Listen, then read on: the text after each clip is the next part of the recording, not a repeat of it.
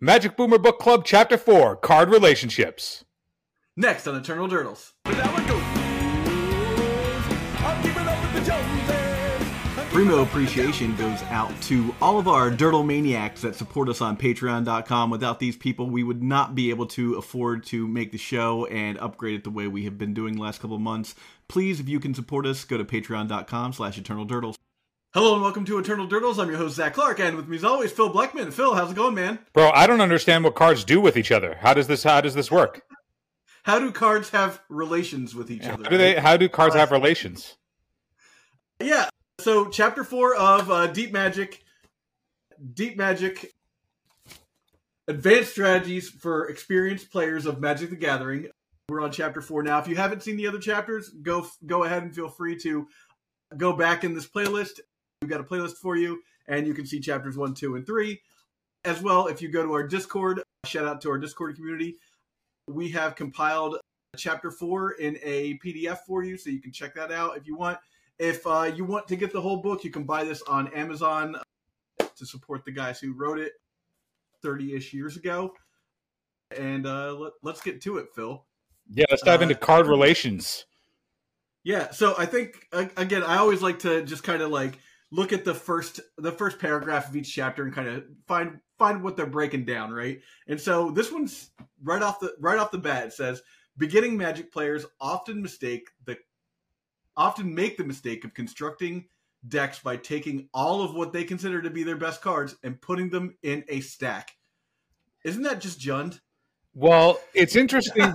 It's interesting because I kind of vehemently disagree with that idea, given how Magic is now. Beginning Magic players do that. So like back then, sure, because like there wasn't pound for pound raw card like insane cards. You know, like even the absolute fucking busted cards needed something else, and the something else just wasn't there for it. You know, like your early days of, I mean, I guess it's not relatively early to this, but like your days of Tinker, not able to get a Bolas of Citadel. Like if you can only tutor up trash, your Tinker's, you know, obviously tame in that environment, right? So like Tinker has always been good, Phil.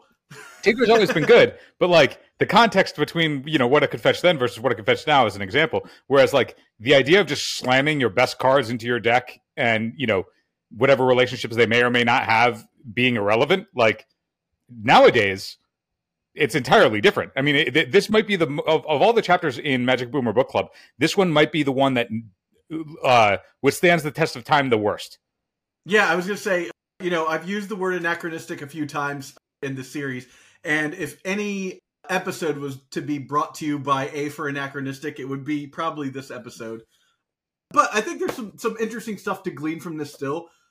So, you know, I like to go through here and, you know, mark up my pages and stuff and give you sort of an idea of how I study. But so the second thing is having cards with relationships separates a deck from a simple collection of cards. I just love that as a thing to say. It just separates a deck from a simple collection of cards. Like it's such a 1995 like thing to say. It's pretty melodic. Yeah. It's just like I feel like I'm in English class there, you know. But they're not totally wrong in this. You know, you don't just, you know, unless you're playing a draft deck, you don't just slam together a bunch of cards and like hope for the best, right? Like even, you know, when we're building decks for Legacy, when we're building decks for Modern and whatnot, you know, often I think the thing with this book that kind of separates it, and a quick shout out to Brews of Paradise.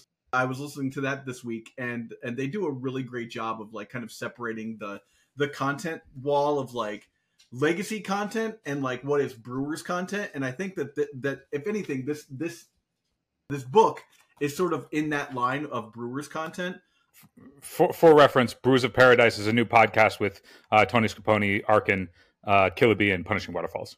Yeah, so I go ahead and check that out. They're on Spotify, so go ahead and check that out for sure. Incredibly entertaining first episode, and I think that they're doing something that a lot of other Magic the Gathering podcasts aren't doing, including us, is being able to talk about specifically brews and brewing. And like I said, a lot of that kind of comes through here when all you could do really was brew unless you had this book that had the deck lists in the back of it, right? I was actually looking at this today, just the front of it, and it says, includes winning American Championship deck lists, right? And I was just like, in my head, I thought, what stopped, I wasn't putting myself in 1995, and I was like, what stops some kid just being like, click, click, click, all right, I don't need this book. Cell phones didn't exist. Certainly not ones that you could take photos with on them. So. Yeah, maybe they had their cameras that they then got the photos at their local. Yeah, just like a 35 millimeter. Yeah. Yeah. So they go on to talk about, the concept of relationships is pretty simple. Any two cards in your deck are designed to work in conjunction, then they have a relationship between them. And then they want to talk about like the different kind of relationships that decks have, dependent and independent relationships. Yeah. So how do you feel about that as a delineation for deciding what kind of relationships decks have? I mean, that's a lot of what constitutes ABC deck building, right? Yeah. I mean, it's as far as you want to go in that realm of any type of deck building theory, it has to incorporate, how cards interact with each other. I think like I want to real quick just point out the fact that we don't actually talk about these chapters before we do the video. These videos are on the fly for the most part. And did you see the bump that I put you up for the spike of ABC deck building there? Masterful, absolutely masterful. I think that given the acceleration of power in at least the Eternal formats at this point, this stuff doesn't hold up nearly as well, in that like it's much more difficult these days to do anything that is built and only successful if the synergy actually functions, because it's so difficult to actually establish any amount of synergy without it getting overpowered or dismantled before it actually gets off the ground. So most interactions now, at least if looking through the lens of like how this chapter speaks to card interactions, a more example of it nowadays would be like Life from the Loam interacts positively with Uro by giving Uro more cards to escape from in the graveyard via dredge. But like you aren't playing Life from the Loam because you're playing Uro, and you're not playing Uro because you're playing Life from the Loam. So they're more. It's like interactions are far more incidental. I think like if you wanted to branch a little bit further out, you could say Up the Beanstalk is sort of incentivizing players to play a slightly differently. But again, that didn't just draw the card when it came to play, I would say yes. Well, that's where like this sort of idea of card interactions sort of falls off, because even in WotC's designs, they've sort of removed that as something at all within deck building constraints. So like, for example, it's like if Up the Beanstalk didn't draw the card, then you have to do it. You have to commit some amount of resources and tension, and then hopefully you will pay it off by, if you were to convert 2 5+ mana spells within the game, you just had a 2 mana divination, which by all metrics before 2018 was a hell of a rate, right? Like if we were playing Night's Whisper, of course. We were playing, Night's Whisper was like somewhat playable, but like even then it was like tough to play because of the just paying 2 light drawback, or because it was in black. But now, since it replaces itself automatically, it doesn't even matter if you do pay it off. Like the second you pay it off once with any spell, you've already got a 2 mana divination. Yeah. You're already up. So there's no cost there. So like the idea of looking for card relationships, at most what it's doing is like, okay, I'll play Leyline Binding instead of whatever other removal suite I was going to run, because it has the parallel to Up the Beanstalk. That's not necessarily to say that you wouldn't play Leyline Binding in some capacity anyway, because if the format, which moved over into Leyline of the Void and the One Ring and like other tough stuff where like Prismatic Ending may not touch those cards as easily, and Leyline Binding does, and you already are in 4 colors anyway, so it's kind of free. So like there isn't really much work to have to get to that point, but it's an example of like, at least it's an example of a card interaction that's informing a choice. But it's much less of an investment than what this chapter is discussing. Now, that's not to say that like the stuff that's discussed in this chapter isn't valuable. It most certainly is, at least from the standpoint of like looking at when you are assessing how you're coming up with a certain archetype, like what we were talking about a little while ago with Acast. And this has come up a couple times, but we were talking about, Urza Lord High Artificer as a mirror breaker. And I think like you get to Urza Lord High Artificer when you recognize the pattern that the mirror values, and then you're thinking, okay, what are the pieces that would synergize with this, and the interaction that Urza has with all of your other artifacts, and to like, and also just breaking the parity of Urza Saga constructs. Like that's a meaningful piece that like you would. The thought process behind getting to that choice is what's discussed in this chapter. Yeah, what Urza really does for that deck is Urza is a 4-mana Thought Monitor every turn. Right? Like he costs 4 mana, and then all of a sudden every one of your artifacts is producing 5 mana, and you're basically going to end up drawing 2 extra cards every turn once you get to a certain point. Yeah, it's just an example of like, now is that something that's going to like bust open a format? No, but is it a choice that is informed by the theory behind what is discussed in this chapter? 100%. Yeah. So one of the things that I think is interesting and worth kind of pointing out is sort of like, when they're talking about independent and dependent relationships, is to kind of point out the cards that they were talking about then versus something similar now. So dependent's the easiest one for me to kind of wrap my head around. We can read about the relationships real fast. I'll give the quick rundown of what they're saying here. Relationships can further break down into 2 categories: dependent and independent relationships. Independent relationship, each of the cards in the relationship is useful on its own.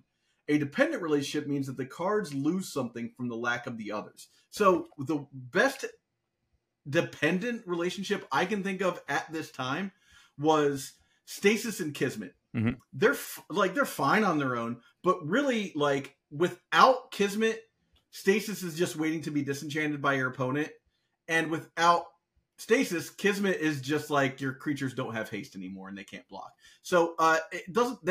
Together they do a lot. Independently, they don't do enough to be like, I'm just going to throw this into every deck, right? That line is quintessential. What we were just talking about how design has changed, where the independent relationship of like something being now Kismet would draw you a card as well. Right? Well, that's what I mean. It's like they've removed the barrier of that necessity, right? Like the interaction, all the cards that are playable nowadays don't have any of those limitations at all, and that's just a difference of design in the last X full of years. So I mean, it's a really not to harp on that over and over again, but it is the clear distinction that this book had no way to possibly foretell.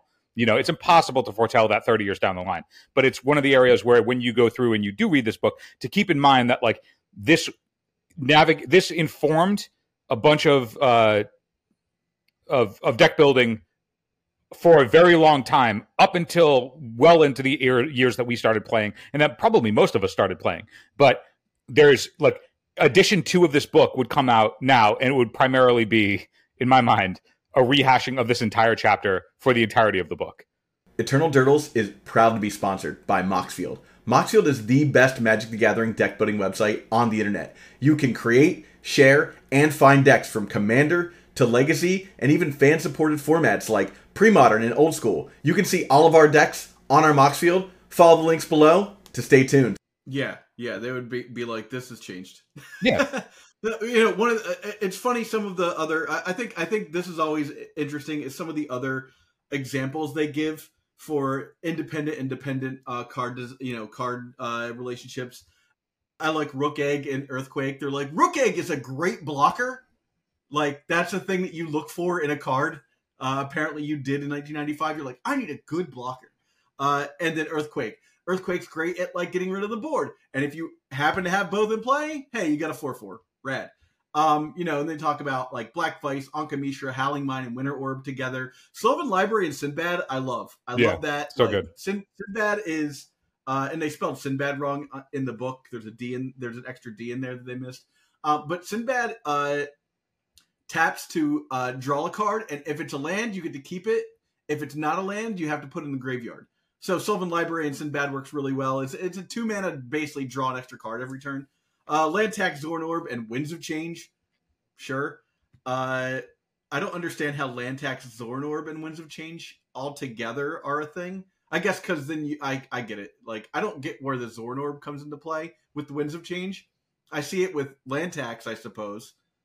That's a wild like choice to like throw those 3 cards together. Well, I think that's an example of them loosely touching ABC, right? Yeah, like yeah. I guess they're like, if you want to play Zorn Orb, it's good to have land tax because you could sack a land and draw 3 cards, and then you could use the Winds of Change to turn those lands into actual cards. In my head, it's thinking you want Winds of Change, therefore you want land tax, therefore you want Zorn Orb. That would be the ABC structure of what that looks like. If you did it in any other way, the structure wouldn't necessarily make sense. Because you go, I want land tax, therefore I want Winds of Change. You don't want Zorn Orb. And if you're like, I want Zorn Orb, you would then go to land tax. But it's weird to think that Zorn Orb would be your plan A, whereas like Winds of Change back then could have been a meaningful form of disruption. Yeah. I mean, Winds of Change was not very wide, at least not, I started a little bit before this, was not widely played. I'm saying as the example of like where they're coming from here, but they just didn't quite express that as cleanly as they could have. Yeah. Then Mind Twist, Rack, and Hypnotorac. Brando, what's up? Come on, bub. Anytime you start talking about discard, this guy just wants to get in on it. He's a discard player. He's a box player. Yeah, man. So Mind Twist, Hypnotorac, and the Rack. Obviously, we all understand the synergies there. I like White Knight, Circle of Protection, Sleight of Mind. That sounds like a rap that you've created, dude. Get them. How? Are you playing blue creatures? I'm gonna Circle of Protection my Circle of Protection Black over to Circle of Protection Blue. How are you possibly getting out of that? How do you possibly break that? No. And then they talk about card combinations: Fireball and Fork, Ancestral Recall, and Black Vice. Are you a psychopath? Yeah, just throw the Ancestral Recall at them, bro.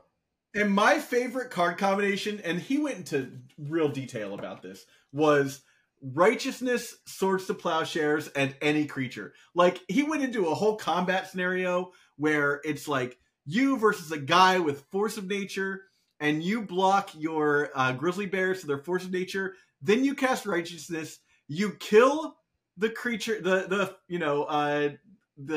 Force of Nature with the Righteousness. Damage went on the stack. Absorbs your 9/9 to gain 9 life. Yeah, bro. Just remove board presence and waste 3 cards. Right. You exchanged 3 cards for their 1 card, but think about how much life you gained. Oh, you gained 9 life. Yeah, that's where you want to be. And then they talk about like Chaos Lace and Blue Elemental Blast, which is like more on that dependent situation. So, going from there, where they give this cavalcade of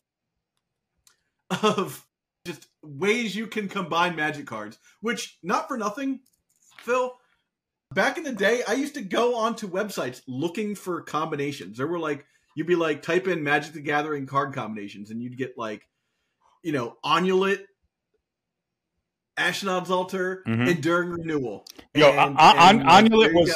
Don't dunk on the Onulet. Onulet was ahead of its time. Yeah. Onulet was excellent. Yeah, a death trigger. That was one of the first. That was the first death trigger. But like, I'd go online looking for that sort of stuff, and like, Magic the Gathering jokes. That was the early internet at the time. So it says the far more so independent card combinations are generally rarer of the 2 combinations. Cards involved must be individually useful as well as useful in conjunction. So they're talking there about, for us, we would be talking about Fetch Lands and Brainstorm, right? Like, Fetch Lands and Brainstorm is kind of the perfect example, right? They're both useful on their own, much more useful together, right?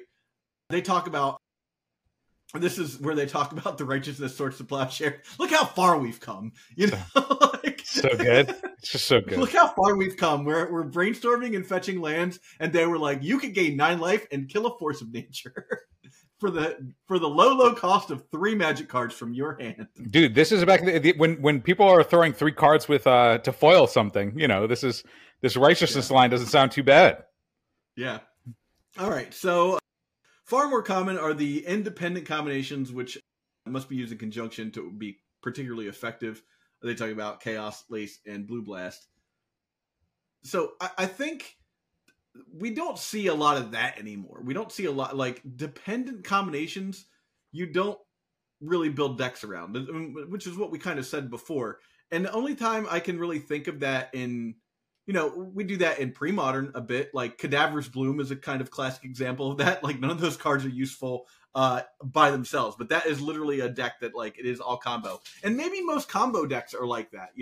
Maybe that's a blind spot for us because we don't really cover combo decks so much. So maybe that's where dependent relationships have kind of moved to. Yeah, you could argue that something like the Leyline of the Void or the Dauthi Voidwalker, or Dauthi Voidwalker is a different case because it's also like a very efficient unblockable beater. But like Leyline of the Void in Mono Black Helm, the difference though is that like that's also I would categorize that a little bit differently though, because it's not like the Leyline of the Void does nothing. If you don't have the combo piece to go with it, it can be meaningful disruption against a lot of the metagame. And so like it will vary, and when depending on what you're matched up against, where against some matchups it might be lights out. Like if you're playing against Reanimator and you just put a Leyline of the Void on turn 0 before they even get a turn, like that game's over. Where if you go up against Initiative, okay, it's a blank piece of cardboard, but like that will vary depending on matchup. And to me it's less so like this doesn't do anything if you don't have the other piece, which that's a lot less. I think the most dependent relationship that still carries over today is Dark Ritual and literally any other Magic card. I think I was about to comment on Dark Ritual because I think Dark Ritual just being in the realm of fast mana, like fast mana plus anything is tough to be like a dependent relationship, right? Yeah. I mean, you could also say that like, okay, lands and spells are dependent relationships. It's like it's a little loose, but like I think that something that could still exists in that space is Show and Tell. Show and Tell, yeah. Show and Tell is actually a great example of a dependent relationship. I think Show and Tell is probably the most notable example of a deck that still exists today that is entirely dependent on one relationship, where or dependent on the relationship that it has within the deck, where if you can fight over one part of the piece, then you can strand the other pieces. So like your Omniscience doesn't do anything if you don't have the Show and Tell. Your Fatties in that deck don't have anything if you don't have the Show and Tell or the Sneak Attack, right? So like those two cards in particular, I think are the shining examples of this. Phil, when I was thinking about this and I was leaning on Stasis and Kismet, and I was thinking about what you need now is that redundancy that like you just don't have with those two cards. Like you could run 8 Kismets because Frozen Aether is a card, but Stasis is a one of a kind Magic card, right? Like Stasis is like Lich, except for they created like 2 other cards that are like Lich. Stasis is a card that there's just no other card that does what it does in this game, right? And Static Orb is kind of close, but it doesn't let you leverage the plan that Stasis does. And if we look at a deck, when we're talking about dependent relationships, if we look at a deck like Show and Tell, the redundancy there is the Sneak Attack, right? Mm-hmm. Like you got Show and Tell, then you've got Sneak Attack. Those two things, create that redundancy. So when you have those dependent relationships, you really need that like extra 4-card redundancy to really be competitive in Legacy. I think the rule of 8 in math means that you're going to open it nearly guaranteed in your opening hand. So like similarly for Sneak Attack gears you towards pieces like Emrakul and Griselbrand or Atraxa in ways that your Sneak Attack and Omniscience do not pair well together. But another example of the Sneak Attack alternative of getting your copies 5-8 of Show and Tell have been Eureka.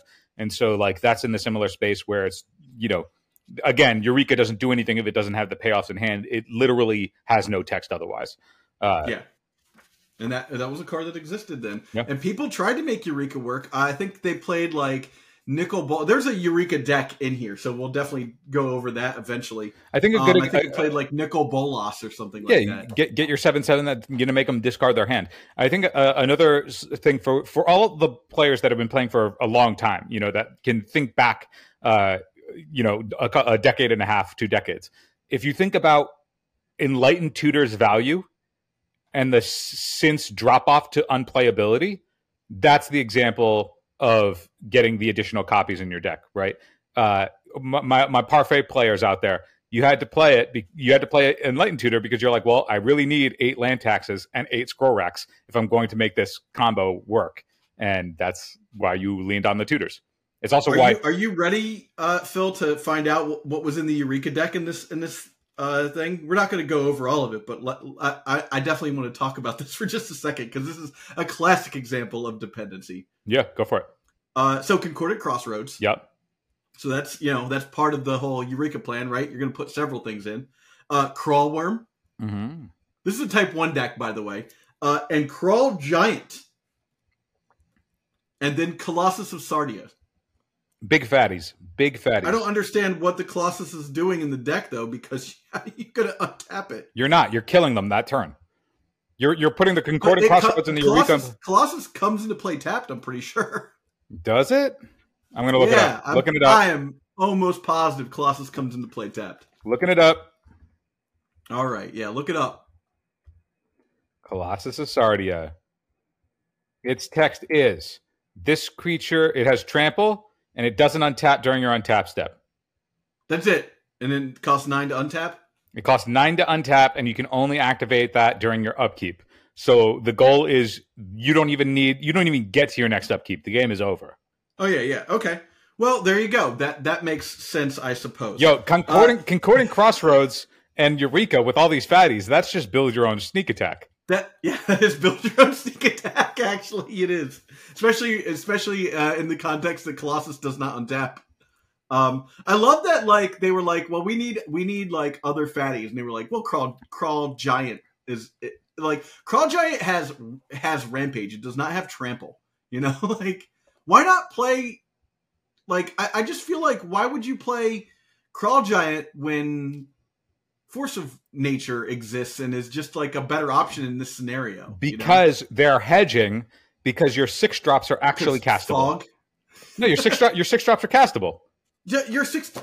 I don't want to even go back to this, but your deck is just, like, Mana Dorks, and, like, you can cast a 5-drop Force of Nature. What do you mean? 5 drop? Force of Nature is 8 mana, my dude. No. Force of Nature? Force of Nature costs 3. Four, oh, no, you're right. Force of Nature, you're right. It's 2 green. Or yeah, 4 green. It's four green. Yeah. So it's 6. So, like, I think that is a better option. Anyhow, I'm not going to go back and start building decks. Like, we should improve on these decks when we get to them.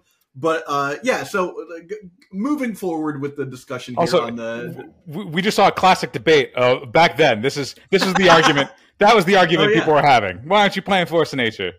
I think the answer is because people just saw Rampage and they thought Trample, right? Does Crawl Giant doesn't have Trample?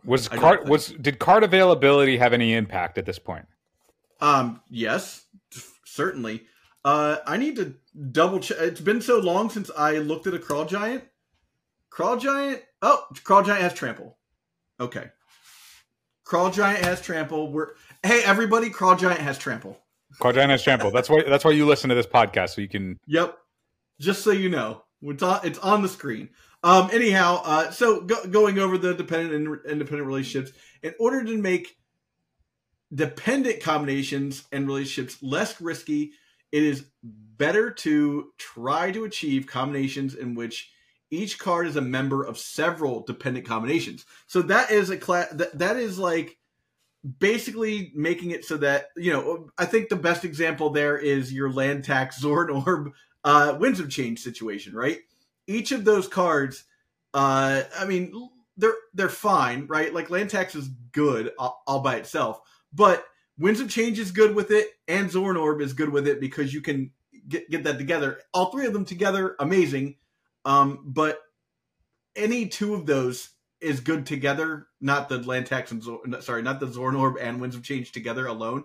But land tax makes both of those cards better, right?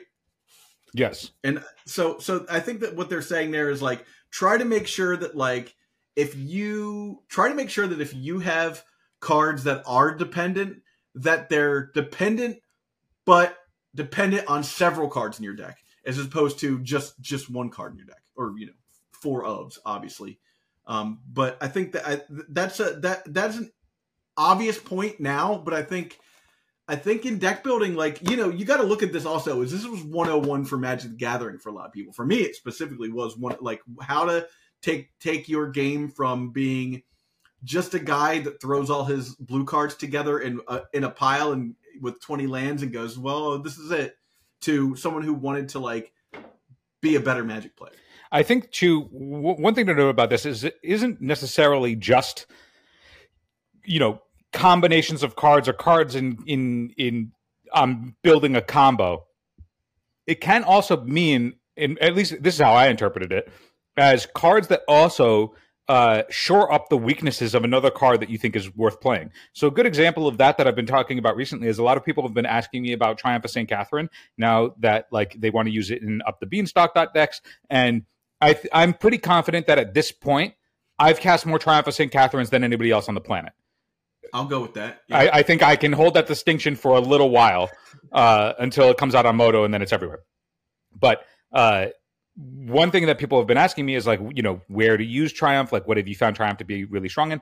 And what I have found is that if it's strong out of the board as a creature plan out of the board in a control deck against certain decks that care about life total, but a card that I would consider something that would work in context of this chapter for Triumph of St. Catherine is literally any other creature. Because Triumph of St. Catherine is really, really soft to Swords to Plowshares, right? It's just Tarmogoyf against Swords to Plowshares, and white decks don't give a shit about it. So if you can play anything else to try and swallow up eating that Swords to Plowshares before Triumph of St. Catherine, then Triumph of St. Catherine gets a lot better when their Swords to Plowshares are stressed. So if you can, it's very much similar to, like, that the discussion that we've had on, like, how do you play around Wasteland? Or, you know, it's like you can't go halvesies. You either have to, like, overload the Wastelands so that the tax on any of your other lands aren't as steep, or you have to entirely avoid Wasteland so that it's just a moot card against your strategy, right? Yeah. So similarly, if Swords to Plowshares only has one target, it will always be. Do you remember back in the day when Dark Confidant was actually playable, and it was always the Lightning Rod for removal? Always. Yes. Yeah. Always. If it was the only creature in your deck, then their removal was always better positioned than your Dark Confidants. But if Dark Confidant just ate the removal for whatever your follow-up threat is, your follow-up threat is way better because Dark Confidant's in the deck. Even Tarmogoyf stayed in the game after that. Yeah. Even if it didn't have any actual positive relationship with the creature you're casting, Dark Confidant and Tarmogoyf are a great example. They don't do anything together. Right, like they are disparate when it comes to what they want. They both want to accomplish. Tarmogoyf wants to become a thick fatty and end the game fast, and Dark Confidant wants the game to go long so you can draw more cards. To your argument, Phil, Dark Confidant being in your graveyard certainly helps Tarmogoyf. Well, like, but yeah, you get the gist of what I'm saying, though, right? Scenario, like, the lens at which you view the card's relationship is really important. If you're thinking, yes, I need to make this creature better against removal, what do I do? And it can be as simple as I will just play additional creatures. So, like, playing your Esper Sentinel or whatever alongside your Triumph of St. Catherine might actually be beneficial, not because they necessarily work together in any meaningful way, but the Esper Sentinel might demand the removal. Yeah. Yeah. So they call that bridge theory, that example of, like, having multiple levels of synergy with your deck. And this brings up synergy, which is, for me, it wasn't the first time I heard synergy, but it was the first time I understood what synergy meant. Because the first time I heard synergy, dating myself here, Phil, what do you think the first time I heard synergy was? I'm going to guess the famous line from Dodgeball, where he's like, we're going to take your energy and my energy and make a synergy of our energies. No, it was Jim and the Holograms. That's what she called her earrings. The little robot that did the earrings was called Synergy. Also, for anybody in the comments, I don't know if that quote's from Dodgeball. It could be from fucking something. I don't fucking know. Also, Dodgeball came out well after this. Yeah, I saw Dodgeball in the theater. Yeah. Anyhow, synergy occurs when two cards in the deck form a powerful relationship. So that's kind of what we've been talking about the whole time. Then the addition of another makes the relationship even better. Hey, that's a classic example of Stasis, Kismet, and Black Vice, right? It stops your opponent from putting things into play. Hey, great, like putting things into play and using them, and Stasis keeps them tapped, and Black Vice deals damage because your opponent can't do anything, right? That's a classic 3-card synergy. Yeah, and you can see how they all like branch together, right? Like Yeah. Also Black Flash worked well under the stasis because you also needed something that was cheap. Yeah, You you know, needed to be able to. Yeah, you you needed needed to cast something that something cheap. You needed a turn one thing to do. And then I guess other good like synergy situations would be like squander resources, cadaverous bloom, drain life, right? Prosperity. Um, uh, Thinking about synergy now, we look at. I guess you can look at 8cast for that, right? And then you say, okay, and this is very ABC, right? Like this is the baby steps of ABC. I want to play Urza's Saga, therefore I want Ancient Tomb, and therefore I want one drops that like fit into the deck for Urza Saga. Right? I think like it's slightly different. Yeah, it's like if you think I want Ancient Tomb, therefore I want Urza Saga, therefore I want the Urza Saga package. If it was the other way around, where it's like I want Urza Saga, therefore I want Ancient Tomb, that's where you move into things like, okay, therefore I want Sai, therefore I want exactly. It's like that's you can see the pieces. It would be I want Urza Saga, therefore I want the package, therefore I want also Ancient Tomb. Right, and then but like it could also work where it's like I want Urza Saga, therefore I want all these cheap 0 and 1 mana artifacts, therefore I also want Emery Sai, right? Like you can plug and play wherever you want, which is why the deck is successful, is because all those pieces can move around in that structure, and if you can assess that structure, you can get better at analyzing opening hands and figuring out the correct numbers for all the different things that you want, and so on and so forth. But like seeing the synergy in your opening hand, as it were, right? A good example that like also can move a cards in and out, like where cards can seamlessly move in and out, and it can extend. Is you can go, I want Patchwork Automaton, therefore I want Ancient Tomb, therefore I want Urza Saga. Could also go, I think Urza Saga is really powerful because of the speed, so I want Urza Saga, therefore I want Patchwork Automaton, therefore I want all these cheap artifacts, therefore I want Urza Saga, and it can extend. But like the further that you can extend all those pieces, it seems like it can just it keeps going all the way. Ouroboros. Right, yeah. But really, what will ultimately happen, because your resources are going to be limited, is that you have. You can look at a hand, and if you go, these pieces don't necessarily line up well together, in that like you're not going, I want Patchwork Automaton, therefore I want Sai, right? It's like those two want similar things, but they don't necessarily want each other. And so if you see a hand that's got Sai and Patchwork Automaton, you're like, well, this doesn't look anywhere near as smooth than if I had a bunch of either of the artifacts that would work with either of them. You know what I mean? Because they fill a similar space.